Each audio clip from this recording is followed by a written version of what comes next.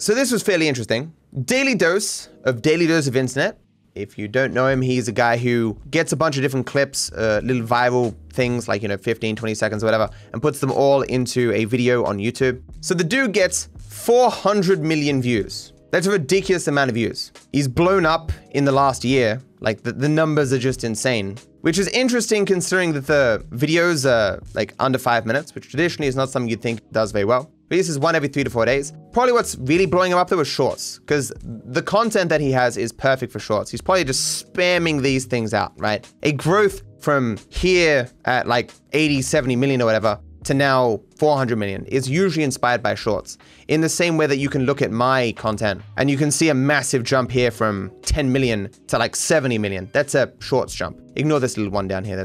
I deleted some videos. But obviously you can see me getting here like 40 million views a month. I'm only getting like 15 million main channel views. That's probably what's going on here for him. Yeah, so very successful person. Some people call into question the ethics of it though, considering that he doesn't make any of this content himself. He ultimately scrolls like TikTok and shorts and stuff to find stuff that is already very popular, but that he can make collaboration out of. But he does apparently get permission and or pay for these clips. So like you'll have a TikTok here of a dude fighting a kid. I mean, I guess at this point it's basically a TikTok compilation. Any just popular viral kind of clip. And you can see in the corner here the name of the person who does it. Although, again, because I'm not playing the video, it doesn't show it. So he credits people, he gets permission, he pays people. It's arguably not creative work, but whatever. It's not something that I'm particularly concerned about. In the same way that when I first made my video about reaction content, I mean, the first one to Charlie, he brought up Sniper Wolf.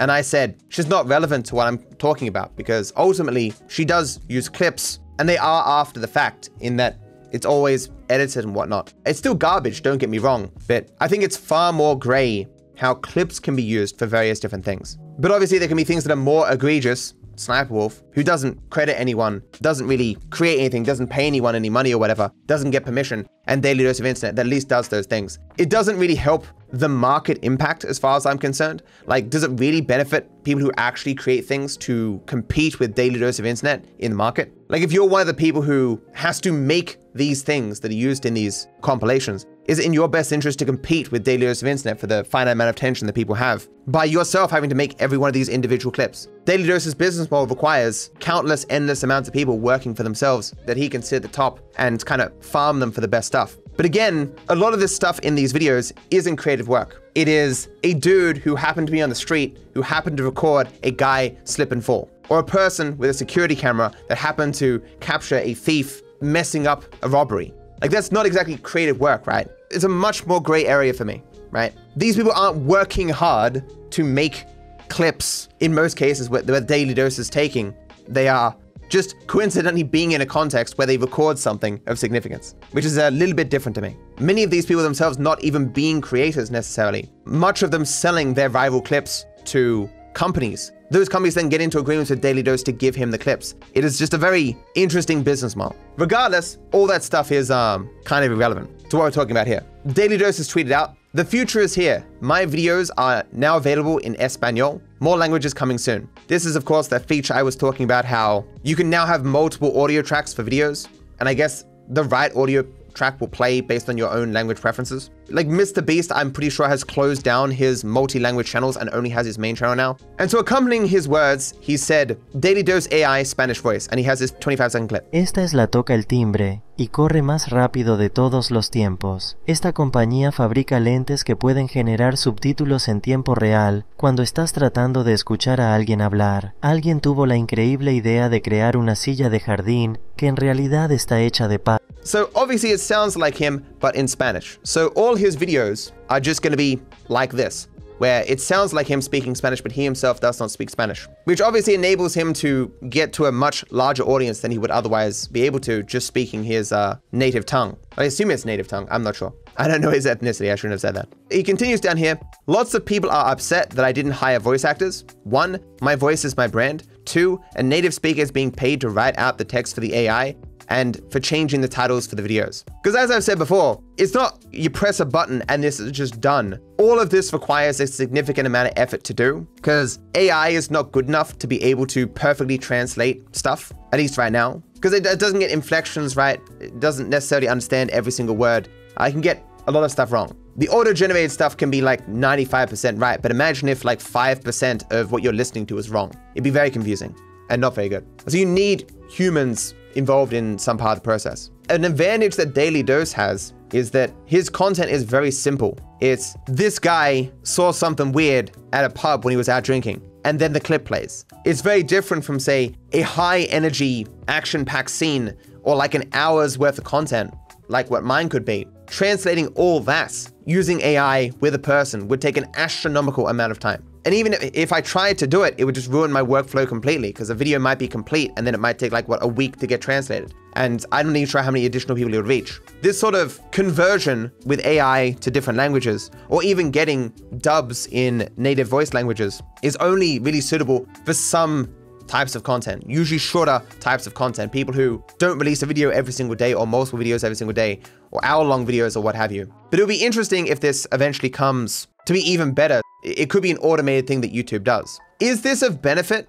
to anyone really except Daily Dose? I guess the viewers could benefit, but imagine you're a Spanish content creator right now, largely making a living in the Spanish ecosystem on YouTube. And now all the big time players, all the big time YouTubers are going to be doing their best to also move into that market. And as I say, there's only a finite amount of videos that such people can watch. There's only a finite amount of attention going around. And now the competition in that space will naturally just go up as more people are able to enter us and make content for it. So that's one thing. It potentially makes the lives of Spanish-speaking content creators harder. But I mean, on what basis would you argue that such a person is owed that market or something? It can't be unethical for a person to attempt to make content for the viewers in that space. It's not like the Spanish content creators own those viewers in some respects. Putting all that aside, the AI question, the ethics of that, is a separate thing. Am I against AI voices? I'm not sure how I could be. Like, let's say I EQ my voice to make it sound different, using an equalization or whatever the hell it's called,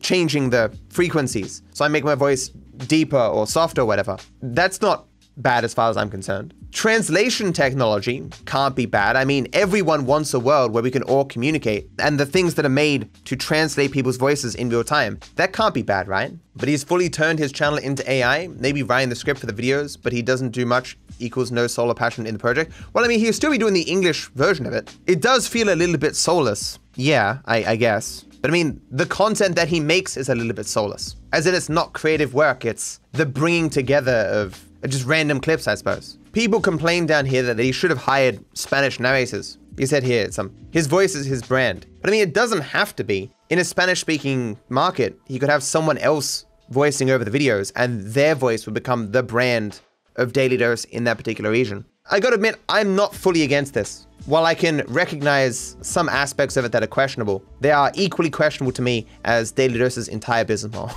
As I say, this is far from pressing a button and this just working. This would require a considerable amount of effort and involvement of native speakers, so. Related to this was Mr. Beast's tweet right here. New video broke the world record for most views in 24 hours on a non-music video. I'm living the life I would dream of every night when I was 13. I love you all. Thank you so much for watching our videos. I'll never take you all for granted. So why did this video get the most views in 24 hours? Other than, of course, that technically YouTube is always growing. With every additional year, there is more people who potentially can watch a video, right? 10 years ago, someone wasn't getting 50 million views in a day. So you can see here down in the corner on the video, it says audio track 14. 14! And so he's got Thai, Portuguese, Arabic, Russian, Hindi, French, Bangla, Vietnamese, Korean, Spanish, Turkish, Japanese, Indonesian. So how did it get the most views in a day? Well, it was in 14 different languages, so he could give the video and have it go well in all those different language-speaking markets. No one else is doing this kind of stuff. What used to be here was a bunch of different channels with different languages, but he's removed them all. And so now all the views just go on one video,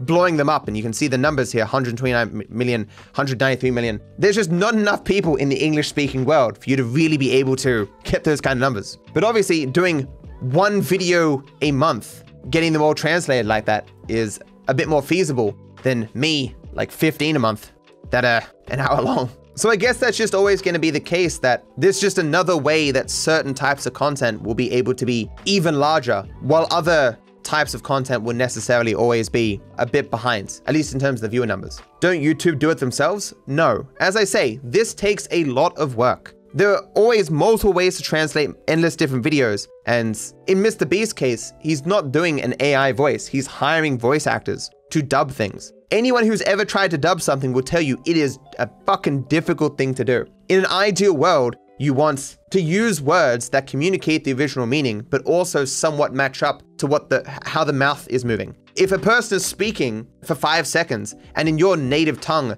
those words would take 8 seconds to say, it will look very strange. You've got to change the words to communicate the same meaning within 5 seconds, even if the original words would take 8. It is a creative thing to dub something, change this stuff. It's just the amount of money that you need to have and the amount of potential return on investment you need to make it worth it. Obviously, it needs to be very high. If I started dubbing all my videos in Spanish, not only would that take a ridiculous amount of my time, but the return probably wouldn't be there. He would have to keep the people who dub because the new viewers who watch him first time in their native language will associate him with that voice. That is also a part of it too, yeah. It would take a lot of trust finding the right people, but Mr. Beast has those kind of resources. Yeah, so I have no problems with this kind of stuff. It's just another, the rich get richer kind of thing, right? It is just the nature of markets and how society works. The richer you become, the more avenues you have to become even more wealthy. The degree to which I have an issue with this is just the degree to which I have an issue with the entire system, which society is based on.